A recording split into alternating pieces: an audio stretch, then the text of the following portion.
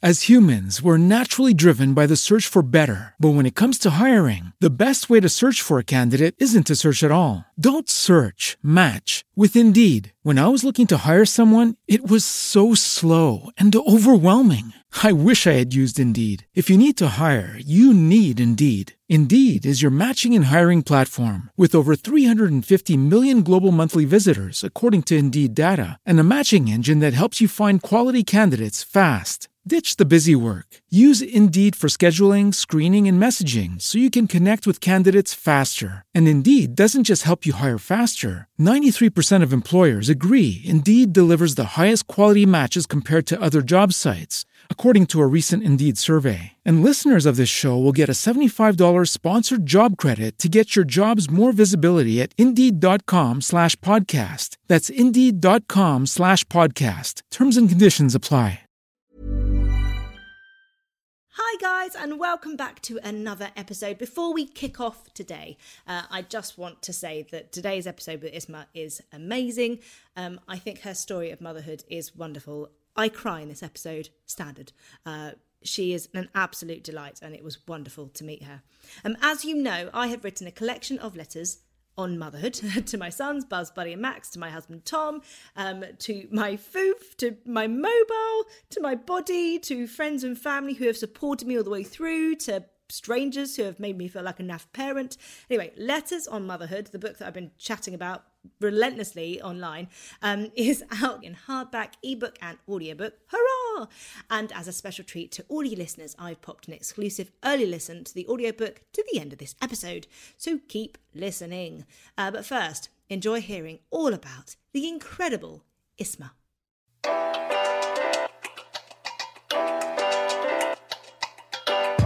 And welcome to another episode of Happy Mum, Happy Baby, the podcast. So today's guest, I got a description that said this. Describes herself as a Daily Mail's worst nightmare, a gay, Muslim, British Pakistani, Tory-hating social worker from a working class background, not fitting in, has been the default position for most of her life. I read that and I thought, I need to talk to her. So here she is. It's Isma Almas. Hello, thanks for having me. I mean, that's quite an intro. It is. Quite a description. Yeah, it is. And I think it's a pretty good one. Yeah. So you are a mum of 3. Yes. 2 girls and a boy. Yeah. Let's start with what your childhood was like. Okay. So my childhood was actually I grew up quite poor in Bradford, West Yorkshire. It's quite a checkered childhood. Right. Okay, so what happened was I was born here, but I went to Pakistan with my mum and my brother and my sister. And then I stayed there till I was about 5 or 6. And then we came back to England because my dad was here. So we came to kind of live with him. And unfortunately, he kind of didn't really want us to be here. Oh, really? So the address, we turned up in England. My mum hadn't told him we were going to come back because he was a bit of a git, shall we say. Okay, yes. okay. So we had an address for him where we thought he lived. So we turned up in the middle of the night at this address, having landed at Heathrow, and my poor mum had kind of got us to this house to be told that he didn't live there. And that this couple had no idea who he was. No. Yeah. So we then actually ended up, I guess, homeless. Yeah. And then, thankfully, my mum had the address of a family in Bradford. So we kind of turned upon their doorstep and they took us in. And then we lived there until the council rehoused us. So I grew up on a council estate. Yeah. My dad would come and go. So you did find him? Yeah. The family that we were staying with, their dad went to was his friend basically, and he kind of went and kind of tracked him down and stuff. So my dad would kind of come and go throughout my childhood. But most it was just my mum and me, my brother and my sister. And we grew up on a very, very rough council estate in Bradford. At the time when, there was the miners' strike on, the National Front at the time had quite a big influence. Yeah, so there was a lot of racism, a lot of poverty, and not just us, but all the families around us. On the council estate, we were one of maybe 2 or 3 Asian families, so we were quite isolated, really. Right. But that was life. And how did you feel looking forward to you being a grown-up? And did you feel like you wanted a family? Did you want to be a mum? Oh, God, absolutely. I felt broody. I would say from about the age of 2. I just always wanted kids. I did. I was desperate to be a mum. And I think what happened was, because my mum, and I don't know how she did this, but at times she would be working 2 or 3 jobs. So she would come home. My mum was a teacher in Pakistan, but when she came here, her qualifications weren't recognised here. So she couldn't teach. So she kind of went to work in factories. But then in the evenings, she would be doing, it's called piecework, where, she'd sew basically, and she'd get paid maybe a penny for each piece of a garment that she made. So she would be doing that. She would leave at like 5 in the mornings to go to work in a factory. And what she would do is because I used to have really long hair, and she used to wake me at about 4:30 in the morning, comb my hair, plait it, and then I would go back to sleep. And then my brother or my sister would wake me, and then we would go get ready for school, and then each of us make our own way to school. And I remember going to school age 6 or 7 by myself, across numerous main roads. But again, that was just life back then. That is just what we did. That was normality. I think for me, what I wanted to do was, when I became a parent, to try and be there in a way that my mum couldn't have been for us, because she was surviving, basically. I don't think at any point she got to kind of think, what do I want to do with my life? What are my aspirations? There was none of that for her. For her, it was basic survival and putting food on the table and keeping a roof over our heads and meeting our very, very basic needs. And that was the struggle. Do you feel like she sort of pushed her dreams onto you and what your life would look like? Or did you have the freedom to kind of go, this is what I want going forward in terms of family and a husband? And, did you have an arranged marriage or? No. What happened was I went to uni, and then I kind of went back home, and I've always been slightly impulsive, shall we say. So I ended up marrying a white guy that I'd actually only known for 6 weeks. He when I was 21. So I'd finished my degree, and I was like, and then met him. And did he literally just sweep you up off your feet? Or? We were each other's kind of first boyfriend and girlfriend. So we were like, this is nice.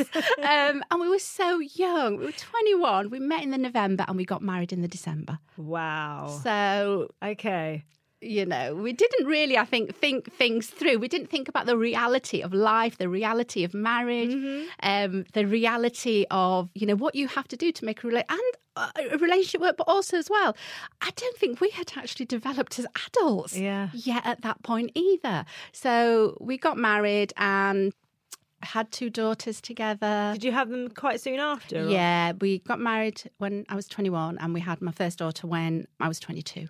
Wow. So, yeah. Looking back at that time, because everything obviously happened in such a short space, and, looking back, how does it make you feel?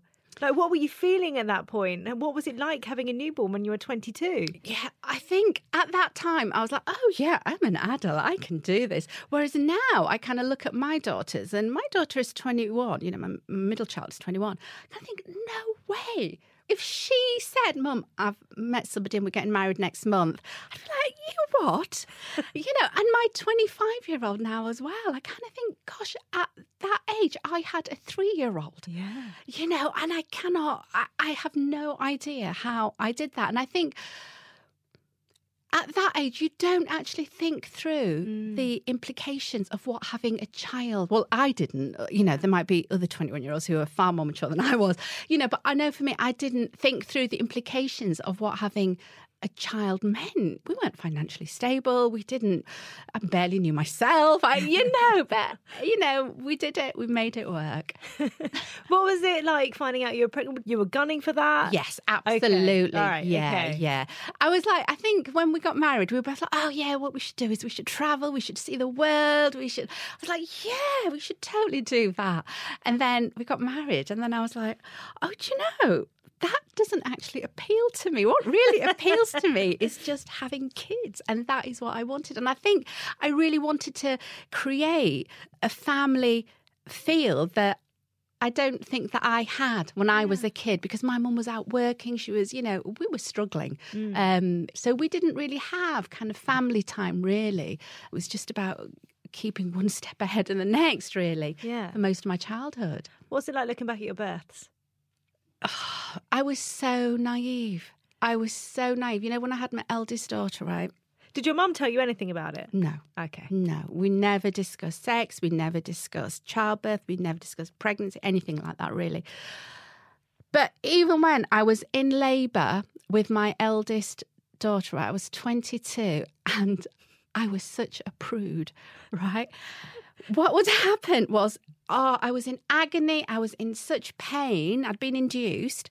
And they would come in, the midwife would come in, examine me. She would go out, say, I'm going to come back in 15 minutes and we'll see how you're doing. And in that 15 minutes, I would get out of bed. As painful as it was, I would put my knickers back on. Oh.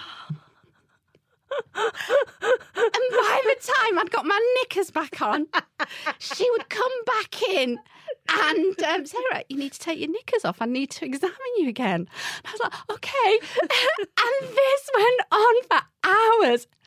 I was such a prude. I was like, I must put my knickers back on. I must put my knickers back on. Feels like good manners. Yes. British. Yeah. It was a very exposing time, isn't it? Yeah, absolutely. So, but it was just amazing to kind of meet my daughter. And I think when I met her, I felt like that was what I was meant to do. Really? You know, just be a mum. Yeah, just to kind of hold her and meet her. And did you feel like an instant bond? Yeah, absolutely. I did. Really did. And I was, I just remember after I'd had her, I was on the labour ward and I fell asleep. One of the midwives had said, right, just breastfeed her and, you know, it's fine. Keep her in bed with you. So I started to breastfeed her and I fell asleep. And then I woke up about an hour later and I forgot I'd had a child. And I looked down and there was this baby on my chest with my boob in her mouth. And I was like, oh my God, what is going on? And I was like, whose kid is this? Where is the mother? What am I doing? And I was just like, Isma, this is so inappropriate. And then something clicked and I remembered. I was like, oh, it's okay. You had a baby. This is your baby. It's all right. It's okay. Nobody panic. It's so funny the things that go through your head. Yeah, just a complete disconnect between my body and what had happened and my actual brain. Yeah. Yeah. On the sleep, though, not having that my sleep God, during the yeah. labour and stuff, I think it does. It does funny things to your brain. It really does. But we were so lucky with my daughter because she actually... I remember the first few weeks just being like a bit like, oh my God, just feeling a bit sluggish and a bit kind of tired. And we were living with my mum, so we didn't have to kind of take care of any of the housework or the cooking or the functioning of any of that. You know, because my mum did all of that. So all we had to do really was take care of her. But I remember the first time we had to go out of the house, I think she was about 2 or 3 weeks old. And we had an appointment to get to. I think it was like a doctor's checkup or something. And it took us about 2 hours to get her ready and out of the house. Because every time we got her ready to leave, she'd be sick. And then, oh, we need to change her again. And then she'd poo herself and it would be like, oh, we need to sort her out. And it took us ages. And I remember, again, like not having a clue, kind of every time she was sick or pooed, I'd bath her. And my mum was like, what are you doing? And I was like, I'm bathing her. She's had a shit. And my mum was like, you don't need to bath her every time she shits. She's going to do it 10 times a day. You can just wipe her down. I was like, oh, I didn't know that. So, yeah, you know, it took a while for everything to kind of sink into place. But she slept through the night from being 6 weeks old. Oh, amazing. So that was incredible. So she's a very good baby. What was your age gap between your daughters? 5 years. Oh, quite a big one. Yeah. Did you feel a difference going into it second time round? Do you know, second time round, I was like maybe 26, 27. And I felt like my body just was not prepared for pregnancy at all. I felt like my body was just in agony the whole way. That's what I felt like with my third. Really? Yeah. I really noticed a difference. Like when I was pregnant with my eldest, I felt I was 21 when I was pregnant and my body just kind of seemed to know what to do. I had like sickness and, you know, I was puking up a lot. But other than that, I didn't, you know, feel anything significant. But with my second one, oh my God, there was 5 years different. And I felt like my body had just aged so much and everything groaned, creaked. My body hated me. Oh my God, just getting in out of bed, going to the loo. You know, I remember kind of being about 7 months pregnant, going to stay with my brother in London and getting stuck in his bath. And thinking, what do I do? I cannot ask my brother to come in and help me out of the bath. And I don't know how I did it, but I got myself out of that bath. But I just felt so immobile. Yeah. Yeah. Fun times. What was it like suddenly having the jump to 2? I think that the biggest thing that impacted was I'd had a cesarean with my second one.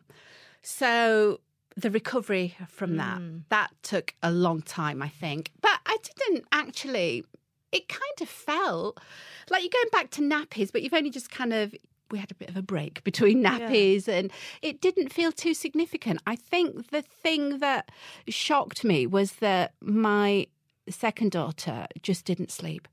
And she didn't sleep till she was about 3 years old. Oh. And I think if we'd had her first, I don't think we'd have had any more. Really? I think that would... Whereas I think I'd had...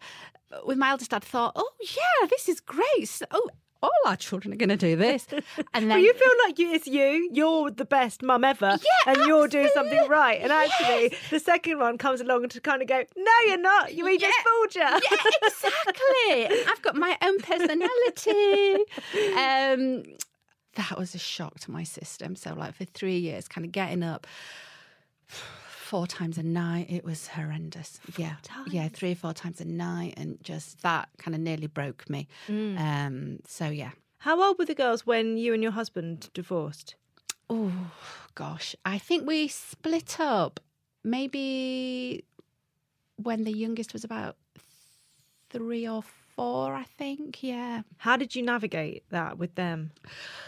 Well, what we did was, when we'd split up, I was training to be a social worker. So what we did was we carried on living together until I'd finished being a social worker. And what we did was, so we lived in the same house, and what we did was we just split the week up. So on a Monday and a Tuesday, I'd have the girls, and then on a Wednesday and Thursday, he'd have the girls. Then at the weekends, we took it in turns. So even though we were living together, how we did it was that if I was around on a Wednesday and a Thursday, technically they were his days, but I didn't have to have any responsibility for their meal times, for their bath times, for their bedtimes, picking them up after school, you know, all of that. He would do all the running around, and I could just engage as and when. And likewise, you know, when I had them, he didn't have to take responsibility for anything. I would do all of that. But if he wanted to have a chat with them, cuddle, bedtimes, whatever, he could do that. So when I'd qualified as social worker, he moved out. And we just stuck to the same arrangements. Then I would have the girls on a Monday, Tuesday. He had them Wednesday, Thursday. And then what happened was I ended up coming out. And that must be really tricky as well with your kids. Like how... Oh, they were still quite young. They were still quite young, and they just kind of accepted it, I think. I think as long as you're okay, your kids are okay. Yeah. And, you know, as I said before, that I think whatever happens in their childhood, we just accept as normality, don't we? And just, you know, for them, they were like, oh, that's fine. You know, mum's gay now. So, and he was really supportive as well. But what happened was, so we split up. He moved out. And then after about 6 months of us living separately, I was in the house by myself on the days that I didn't have the kids. And I was really missing them. And I hated being in the house by myself. And I felt really isolated. And I hated going home to an empty house. Must be so weird when you kind of, you know that you want a family in your future. And then you get that family and all of a sudden they're not there. Oh, my God, yeah. Must feel weird going to bed and stuff. God, and what I would do was, because I think at that point as well, I'd kind of, I think, devoted so much of myself to my kids and had, I think, longed to have kids for so long that when they'd come along, I'd just throw myself into being a mum and being there for them, that I'd completely neglected all sense of who I was and what I wanted. So by the time we actually split up and he moved out, I maybe had 1 or 2 friends. And that was it, you know. And I was working as a social worker, so I would go to work, I would come home. And it was great on the days that I had the girls. On the days that I didn't, oh my God, I felt so lonely. I felt so isolated. And what I would do is I would finish work and then I would not go home. And what I would do is I would stay out. So I would just go see a film by myself, or I would go, to the 24-hour Asda and just wander about, try on clothes, not buy anything, just kill time. Yeah. And then I would go home at about 10:30, 11, let myself in, and I wouldn't go into any of the other rooms. I would just go straight upstairs and go straight to bed because I couldn't bear to go in any of the rooms. Yeah. And that carried on for about 6 months, and I was thinking, I can't keep doing this. And then I thought, I need to sell the house. Because when we'd split up, I'd kind of bought my ex-husband out. And so I was thinking, right, I'm going to have to put the house on the market and sell it. So I talked to him about it. And I don't know how this happened. But he was renting. He was not happy with where he was, it was just down the road. It was maybe a mile away. And he was thinking, maybe he should kind of think about moving because the house wasn't suitable for him and the girls when he had them. And I don't know how it worked out, but we basically decided that he should move back in as my lodger.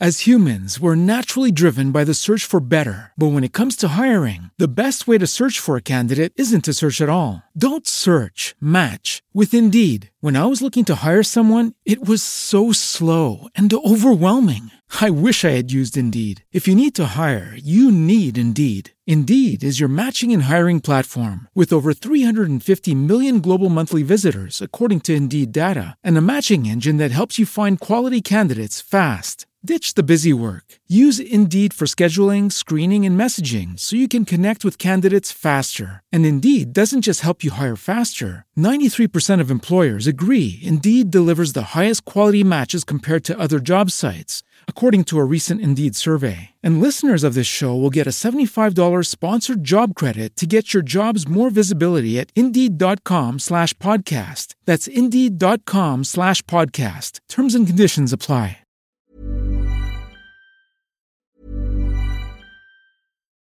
As humans, we're naturally driven by the search for better. But when it comes to hiring, the best way to search for a candidate isn't to search at all. Don't search, match with Indeed. When I was looking to hire someone, it was so slow and overwhelming. I wish I had used Indeed. If you need to hire, you need Indeed. Indeed is your matching and hiring platform with over 350 million global monthly visitors, according to Indeed data, and a matching engine that helps you find quality candidates fast. Ditch the busy work. Use Indeed for scheduling, screening, and messaging so you can connect with candidates faster. And Indeed doesn't just help you hire faster. 93% of employers agree Indeed delivers the highest quality matches compared to other job sites, according to a recent Indeed survey. And listeners of this show will get a $75 sponsored job credit to get your jobs more visibility at Indeed.com/podcast. That's Indeed.com/podcast. Terms and conditions apply. How long did this new arrangement last for? Well, let me tell you. What happened was I ended up getting with my partner. Right. Who's a lady. So she actually moved in with us. Really? Yes.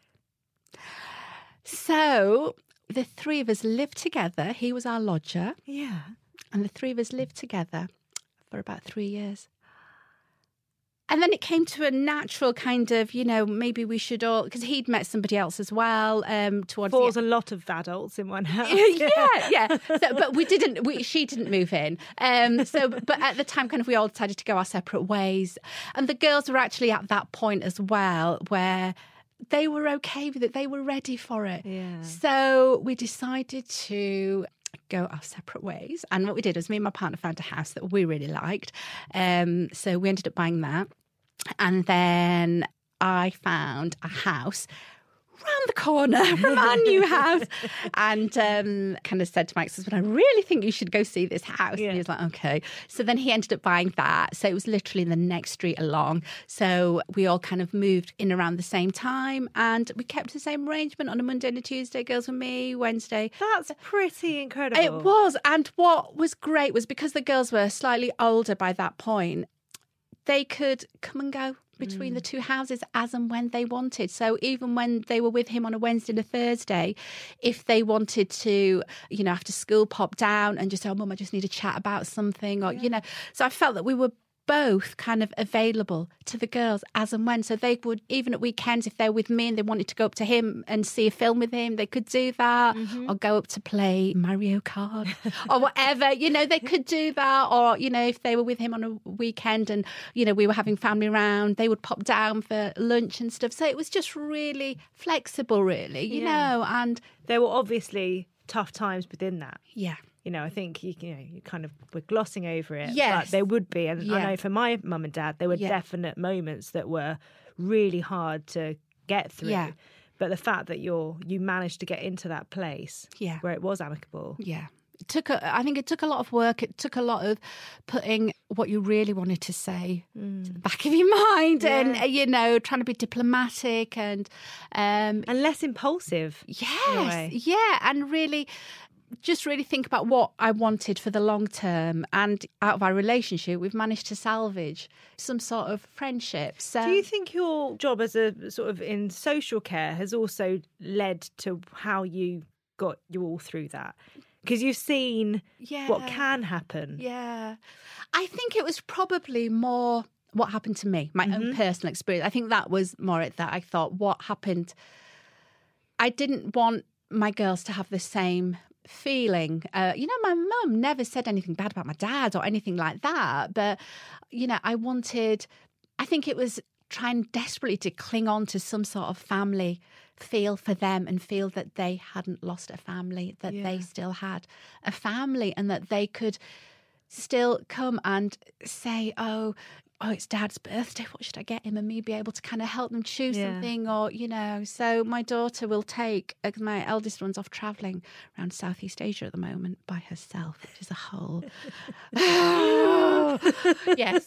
So, but anyway, so my middle one, the 21-year-old's here at the moment. So, you know, every couple of weeks she'll take her little brother up to her dad's, and my son calls him Uncle Chris, and they'll play video games together. And he's taken him to the cinema, so How long were you and your partner together before you decided that you wanted to adopt? And why did you choose adoption? Do you know, since I was a kid, I'd always kind of thought I'd love to adopt. And then obviously I had the girls. I'd had the girls young. And as your kids get older, and this is how I felt, that I still had that need to mother. They need you in a completely different way, but I still had that need to be a mother. I still wanted to be a mum, and I know I'll always be a mum to them, but they don't need you in the same way. And I still felt that, oh no, I've still got that caring bit of me that needs to care for a younger child. I still need to do that. So we thought about adoption. We did think about having a child, a biological child. But realistically, when we thought about it, we'd have to go down the donor route, the sperm. Thinking about that, we kind of thought, okay, so our child is just going to have a biological link to one of us. The other one of us is not going to have any biological link. Does it actually matter to us if our child doesn't have a biological link to either of us? And we thought, no, it doesn't actually. It really doesn't. So we decided to adopt. And I think the thing that really scared me and worried me about adoption is that I worried that I wouldn't be able to love this child. It really scared me, and I hoped I would. You hope you have it in you, but you don't actually know if you can love a child that's not biologically related to you until it happens. And what scared me as well was, like, sometimes my girls, especially when they were little, they would do something and I instinctively knew why they were doing it. Or they would say something and I instinctively knew why they'd said that, or what the thinking was behind it. And I was really worried that when I adopted that, I wouldn't have that. And it's quite a technical process, the emotion. It's, you know, you feel emotional about it, but it's quite a factual process. You know, so is it quite when you actually went, that's what the path that we're going through? Yeah. What are those steps? Okay. You have to find an agency first of all. So we found an agency, then you apply, and they are absolutely so intrusive. They look at your past relationships, they go interview your exes, look at your finances, your savings, how you're going to fund this new child, what your contingency plans are, what your plans are for work. They take up employer references, look around the house, talk to your family members. They scrutinise your childhood, your support network, who is in your life, who is going to support you once this child comes along, what your coping strategies are. They look at your attitudes towards employment, towards education, how you're going to promote education, how you're going to keep this child safe, how you're going to promote this child's welfare, how you're going to, keep the best interests of this child. Absolutely everything. Yeah. And the complete opposite of what happens when you have a biological child. Nobody. It would be good if they did kind of check up on you, just so you can kind of start thinking, oh, yeah, I've got to do that. Okay. Yeah. And I tell you what, if that process had happened when I had my biological girls, I wouldn't have got through. You know that you're not ready. Come back in a few years. Like X Factor. Try again next year. Yeah. So it's really, really interesting. They dig and they dig and they dig. And you think, we had a break in between. Life felt a bit busy at the time, so we thought we're just going to put it on hold for a bit. So we took about a year off, and then we went back to it. But I think from start to finish, I think it can take roughly about 6 to 8 months. Right. So then once you're approved, then you can start looking for a child. What were you looking for in a child? Do you know? Obviously, you're faced with so many pictures then. Like, how do you even start going, that one? Yeah. You try and keep emotion out of it. But it's so hard. It's so hard. It must be really difficult going through all that process and then going onto that website and going, look at all of these kids who need safety and love. Yeah, absolutely. And I think we were originally thinking, we'll go for a girl. Because I was thinking, that's what I've done. That's what we've done. We've parented girls. We know what to do. We kind of applied for a few children. We got put forward by our social worker as well for a few children. So you might apply for one child, but this child might have maybe 80 other people who've already inquired. So then the social workers will shortlist maybe 10 families, then they might narrow it down to 5, go visit those 5. So sometimes we made it down to like the last 4 or the last 3. But then, we ended up kind of, when we saw our son's picture, just like thinking, wow, yeah. But so we met with his social workers. And so you met with the social workers first? You don't actually meet the child until a few days before you bring them home. So it's all done. What was that like? That is so frightening. And it is very much, I saw it as like a bit of a blind date. Well, not even a blind date, I would say an arranged marriage, where you don't actually get to meet them until you are married, and that is it. So I don't know if that was helpful, because it certainly prepared me that, you don't expect fireworks straight away, and I was kind of saying, so the lead up to actually meeting him, what happens is you kind of have all these days where you get to know them, know about him from the people that are caring for him. So you meet his foster carers, you can ask them loads of questions, you get to see videos, pictures, you prepare a little book that he can look through with pictures of us in and the house, his bedroom. We did a little video. Yeah, you get to kind of know and build a picture in your mind about this child, but nothing prepares you for that moment of meeting. What was it like? Oh my God, it was incredible. It was just incredible. We got to the foster carer's house and we were waiting outside and we were both shitting it. We were both like, oh my God.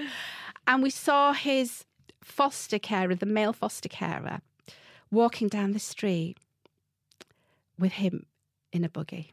And he was 2 years old. And my partner was like, he's there. And I was like, oh my God. And I was so scared to get out of the car. And I was thinking, oh my God, Isma, what if you don't feel anything?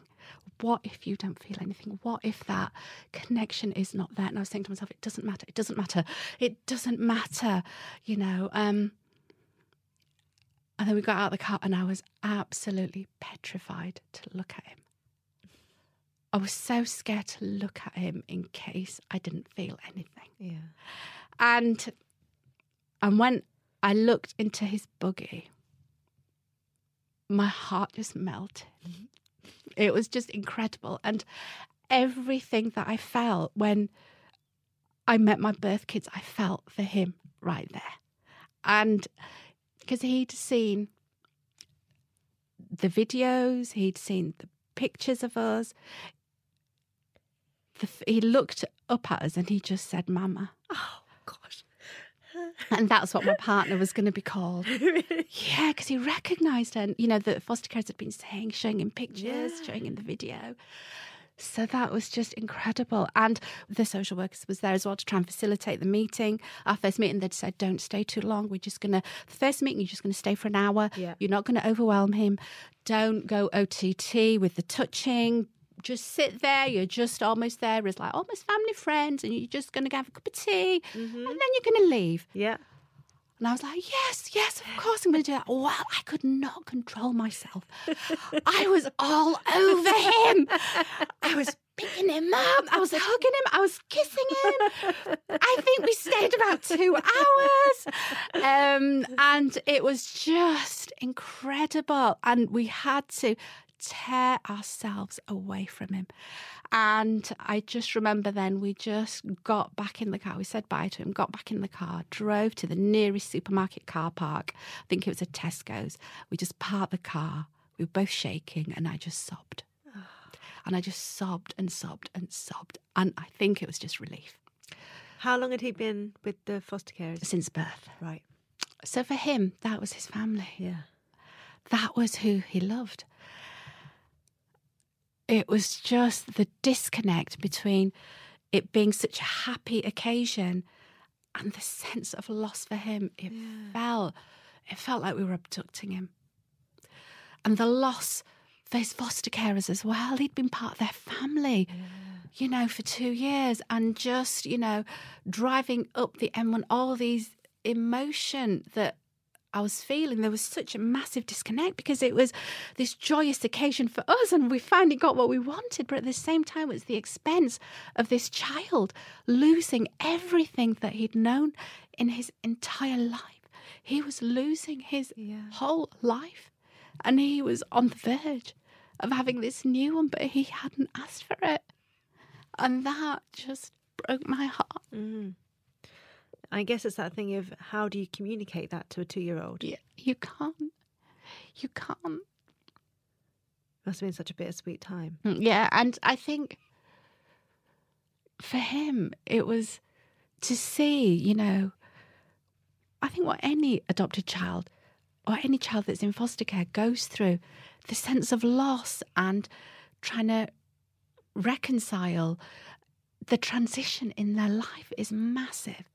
You know, if we're just like as an adult, if you're suddenly taken away from your family, your partner, your parents, your kids, and if you were planted in a new house with strangers and told, forget about and the I guess that's the thing, life. you can't keep up those ties at all. It's kind you can, absolutely. And we tried really hard to. So we, you know, had photo albums for him to kind of look at of his foster carers, and we've met them since, and, you know, he remembers them and they're very much part of his history and his life, and they, you know, and I hope they always will be.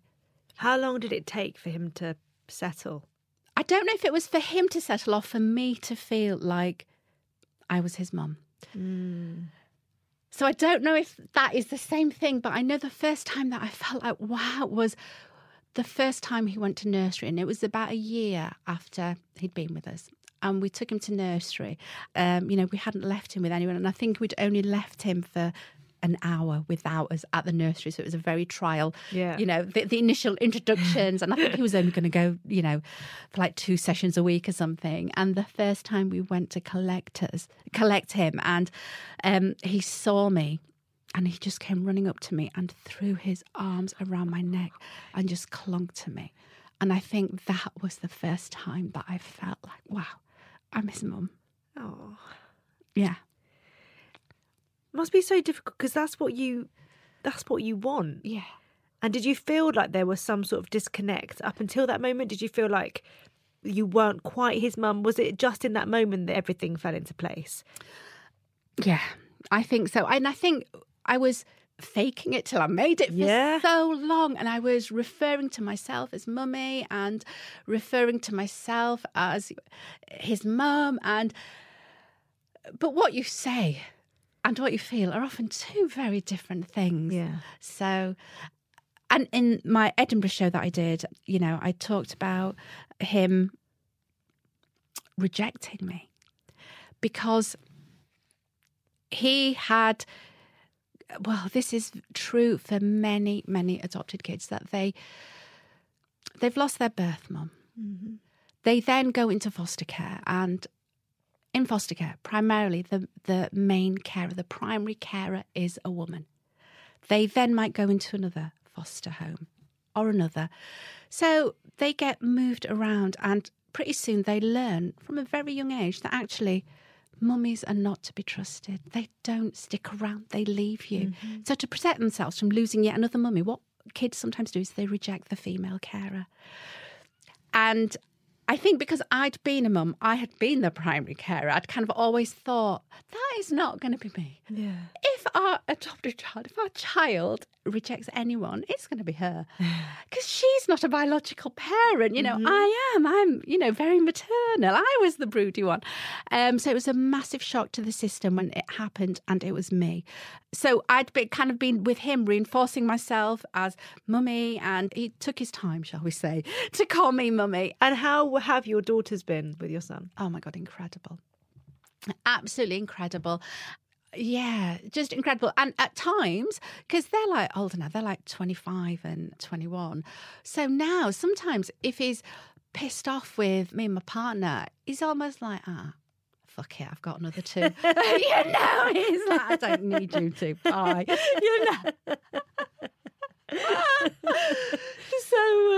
So yeah, he's absolutely our world. Yeah. He absolutely is. Yeah. Has it surprised you how you feel as a mum through adoption? Yeah, it has. And what has really surprised me is I think I'd done a lot of preparation myself about that whole thing about if he behaves in a certain way, you might not instinctively know why he is behaving like that or why he said a certain thing.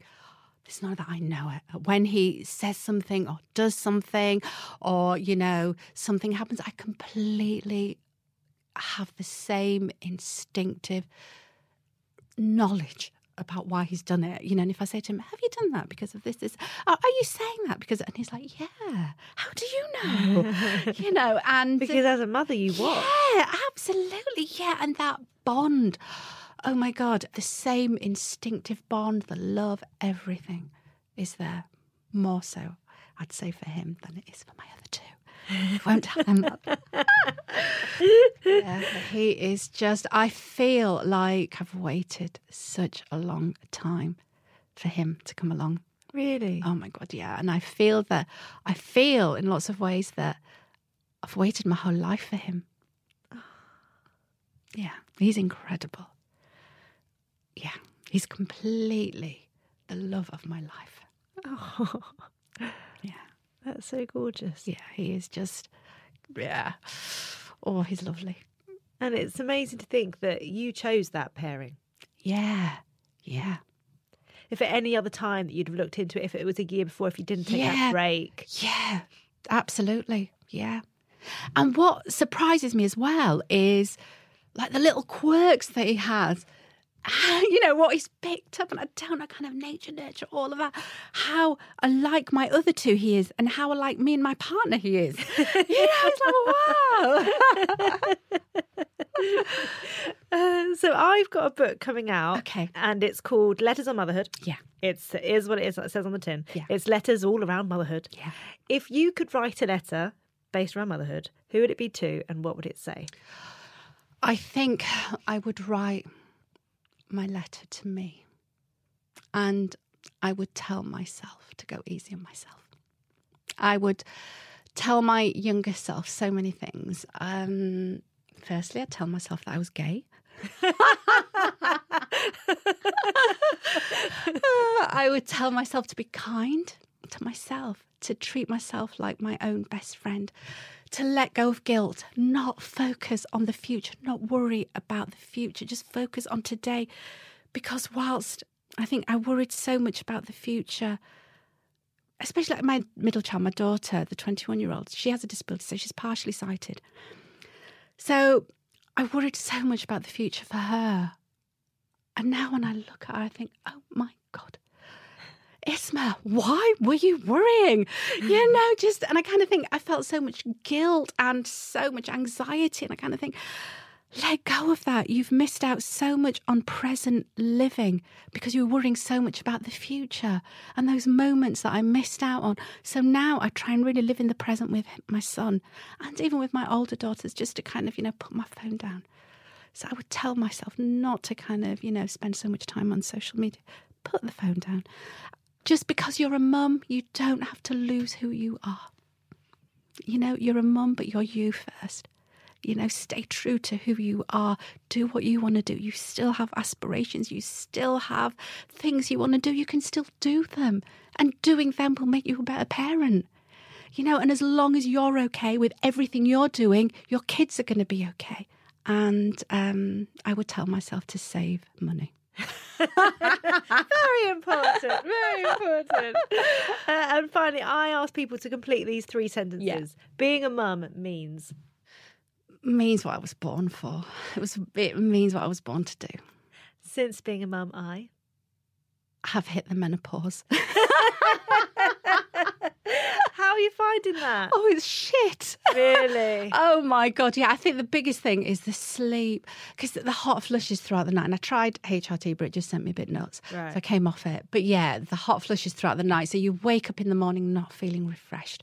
It feels like going back to kind of those when you have a younger child and you're mum sweats. Yeah. So yeah, it feels like going back to that. Fun times ahead. Well, yeah. And I'm happy when? Oh, I'm happy when I'm with my kids. That's so lovely. And with cake. I mean, marry the two together. Happy times. Perfect. I've absolutely loved chatting to you. Like I said, I knew a little bit, but actually talking to you in depth is just brilliant. And if you take one little piece of your story away, then you wouldn't be doing this now and with your son. And I just think that's incredible. So thank you. Thank you for having me.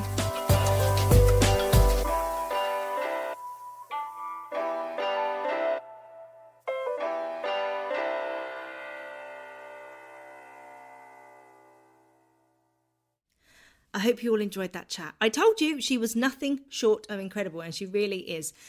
She's just one special lady, and it was a pleasure to sit opposite her and just chat.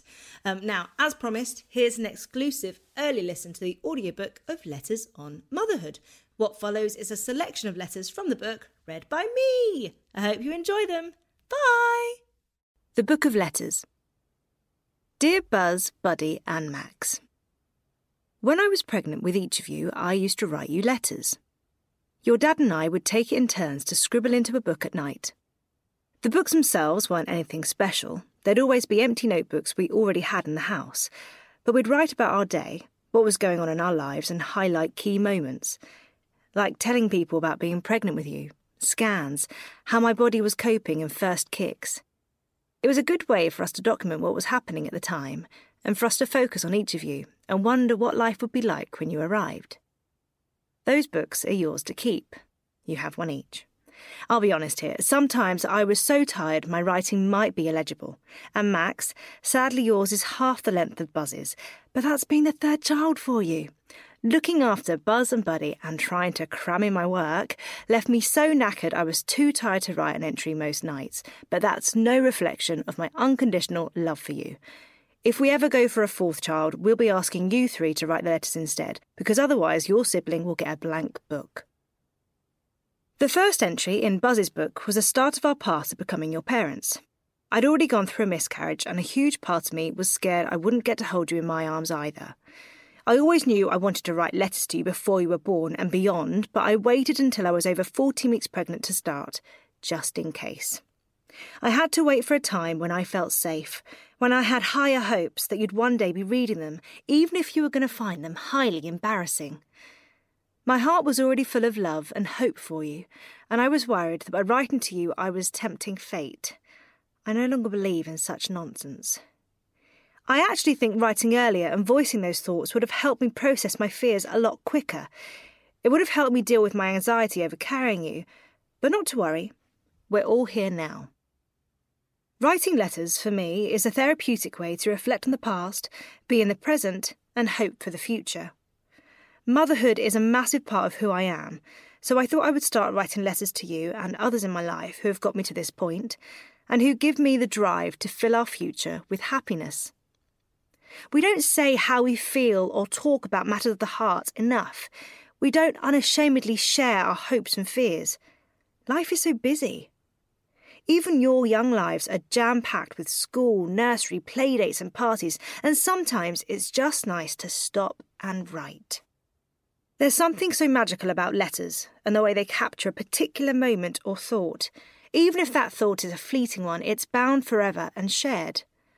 I'm a total sucker for oversharing. Once I start saying how I feel or what I'm doing, I can't stop. At birthdays and Christmas, I can't just sign my name in a card and leave it at that. I gush over the recipient. All my thoughts and feelings come tumbling out as I thank them for being who they are and shower them with love. So enjoy these letters, these encapsulated thoughts, these ponderings and findings. Some are for you and some are for others. The other mums who find themselves burying their faces in the kitchen cupboard, feeling overwhelmed, tired and desperate to be enough. Unsure whether to laugh or cry and needing to know they're not on their own. They aren't. There'll be some sense in there. There'll be some nonsense too. I hope there'll be things in my letters that'll help you understand my past and how I came to be yours. Love you, Mama. I'm not perfect and neither are you. And that's just perfect.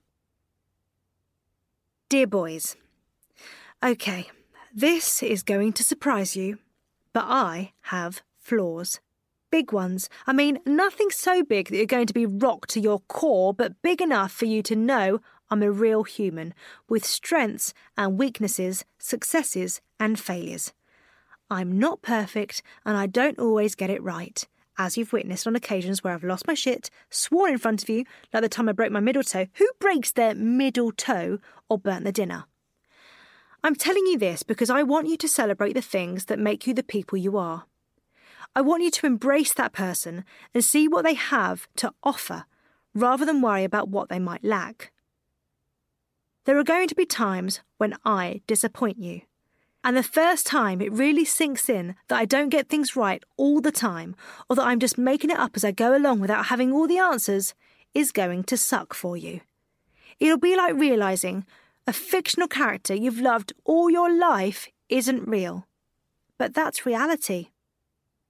One day you'll see through me, and I hope that doesn't set free resentment or sadness.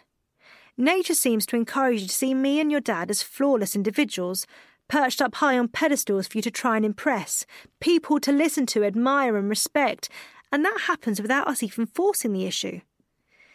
I want you to know that perfection doesn't exist. We will all make mistakes and disappoint ourselves or others. It is inevitable. Yes, you have to try hard in life and make the most of the opportunities that come your way, but I will never want you to feel so bogged down with pressure that things become too much. I never want you to think your failures would make us love you any less. You are also flawed, and that's okay. I accept and love every single bit of you, even if I won't always like it. I can say that because you won't always like the things I do either. I've seen parents who have lost their sons talking on This Morning, people who clearly loved and supported their sons so very much. As a mum of boys, I can't help but wonder what is happening that makes young men feel their lives aren't worth living. I wonder why all the love and support their parents gave them wasn't enough. Those sons were snatched away prematurely, and a lifetime of what-ifs plagues their parents' grief. If we argue, know that nothing will ever be irreparable. If we fight, know that you can always say sorry and that I will accept your apology. If you do something you deem bad, know I'm always there to listen without judgment. If you feel you've failed, know that that particular incident does not eclipse the life you've already lived or the other successes waiting ahead for you. If you feel like you have nothing, Know that I am always your something. Know that you are always my everything. If you feel like the only option you have is to skip to the last page of your book, know that we are here, waiting to start more chapters and explore more worlds with you. When you watched films as kids, you were always frightened of the scary or sad bits. Sometimes you'd say you didn't want to watch it anymore, but would always encourage you to carry on, wanting you to understand that you have to make it through the bad moments to see the good again. I know it's easy to say with movies, which have a narrative arc, but I hope you manage to see through the tough times your lives will be peppered with. Ask for help. Talk. My whole heart aches at the thought of the alternative. I love you so much, Mama. Alone. Dear Tom, one day they might all leave home, and then it will be just you and me again. Can you imagine the quiet that will descend on us and how deserted the house will seem? The fridge will be empty with just the two of us to cook for. There'll be no need to fill it. And we won't have to buy 3 bunches of bananas a week for fear of running out. Do you think the boys, our men, will want to come back for a Sunday lunch? Or do you think they'll fly the nest and rarely even call? Do you think they'll still want us actively involved and around when given the choice? Or do you think they'll abandon us for their significant others? Gosh, you know me. I'm getting teary now, even though this is well over a decade away. The thought of them leaving, and this intensive phase of parenting being over, is so overwhelming. They'll no longer be dependent on us for everything. They probably won't value our advice or seek our company. What if they phase us out? Ha! As if. They'll definitely be back for the Disney trips, if nothing else. What do you imagine we'll do with our free time? Will we live differently when we don't have to be there physically for them every day? Will we go travelling and see more of the world? Will we rest? Will we enjoy the lazy mornings we can finally indulge in? Or will we be waking up at the crack of dawn, the 5 a.m. starts, hardwired into our body clocks after enduring years of sudden yelps from our human alarm clocks? Will we reconnect in a new way? Remember what life was like before and marvel at how familiar it feels, even though we've been through so much and changed so massively since the last time we lived alone? Will we drink more in the evenings when we no longer have to be responsible? Or will we go out running for longer? Will we run together when one of us no longer has to stay with the children? Will we try new things? Join clubs? Find new hobbies? New things to stress over? Or will we feel lighter or more anxious?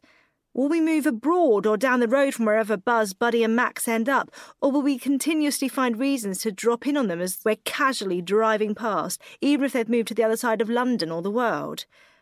Will we be lonely? Will we miss them? Will we long for the chaos we're currently living in? Will we still like each other? Will I be enough? Honey, do you think we're doing a good job? Isn't that the question every parent asks themselves and keeps asking themselves even when their children are fully fledged adults? I knew about the guilt I would feel as a mum, but there's also a weight that I don't think will ever lift. Do you think our parents feel that? Do you? I'm apprehensive over what life might do to them. I ache over the heartbreak they'll one day have to face.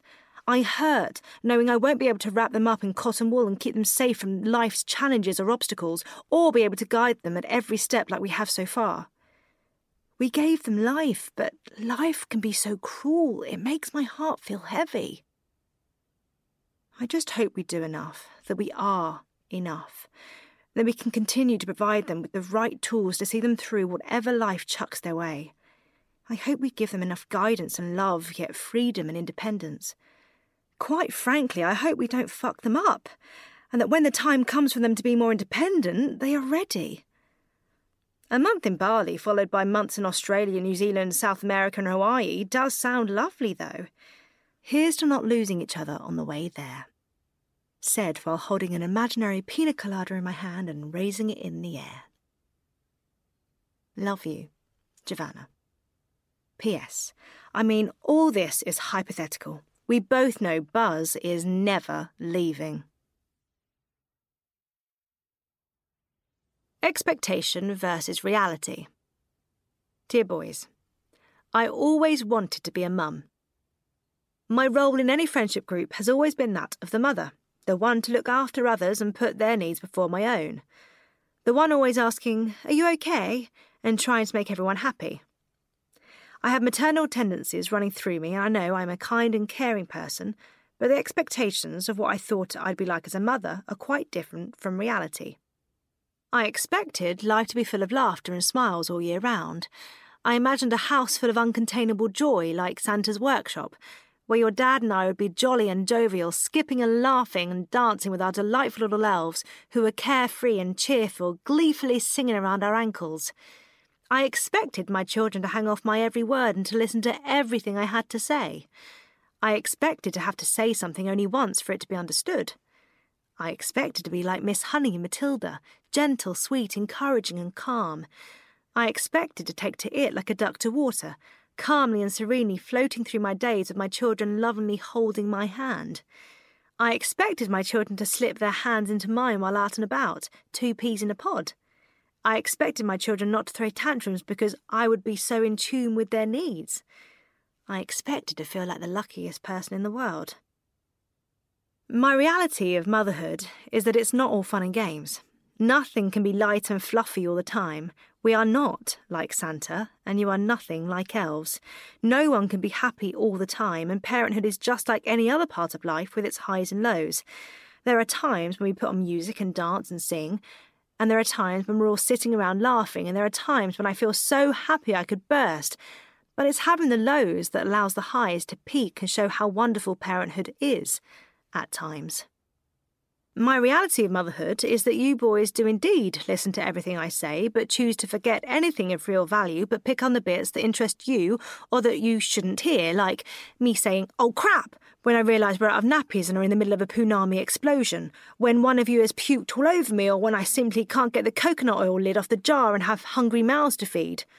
We're not effing and jeffing all over the place, only when it's warranted, but you pout on those words like a cat on a new pair of shoes. My reality of motherhood is sometimes I have to repeat myself over and over and over again like a frickin' parrot. Don't jump on the sofa. Please don't hit your brother. Time to pop on your shoes. Can you go and brush your teeth now? Leave your Willie alone. Leave his Willie alone. Everything is repeated at least 3 times daily without fail. My reality of motherhood is understanding that Miss Honey is either a saint or a fictional character created to show the brutality and neglect of other characters in the book, and she is not actually real. She's there for effect. I have friends who are teachers as well as parents, and they've found it really difficult to have children who don't listen to them at home when 30 children in the classroom do, especially when pre-kids they would have had a teeny tiny bit of judgment towards other parents. Perhaps it would be interesting to go back to Miss Honey after Matilda moved in and see how that changed their dynamic, and whether she's still so gentle and calm. My reality of motherhood is there have been times when I haven't felt a natural at motherhood at all. I've questioned myself so many times over the choices I'm making and what the knock-on effects are going to be for the adults you become. What I have learned is that I am my biggest critic and that everyone else is just winging it too. My reality of motherhood is that buttons get pushed, testing my patience, and that I often fail. Yet I've learned that one reaction doesn't overshadow all the others or set a precedent for what's to come. The future is still to be written, so I will continue learning just like you. My reality of motherhood is that holding hands can be a huge annoyance for children, especially 2-year-olds. You'd rather run away and soar for freedom or throw a huge wobbly at the restriction. There are times you slip into it unknowingly, though, then whip your hand away realising you'd let your guard down. There's one exception, though, and that is when you're scared or unsure, usually of a dog that's about to come past. On those occasions, you've learnt that holding my hand is the perfect remedy for the anxious feeling in your chest and helps you feel safe. In that moment, I could give you 1,000 kisses for being so cute. My reality of parenthood is that the role of parent is serious. You have to encourage, teach, discipline and comfort your child. It can be hard work. Some days are harder than others, but the rewards are beyond anything I've felt before. My reality of motherhood is that a new love has been created, a love like no other that is unique for each child. They say love is blind. But your love for your children seems to shine a light on all that's nonsense and helps you focus on what's really important. My reality of motherhood is that I am one of the lucky ones. Love you, Mama.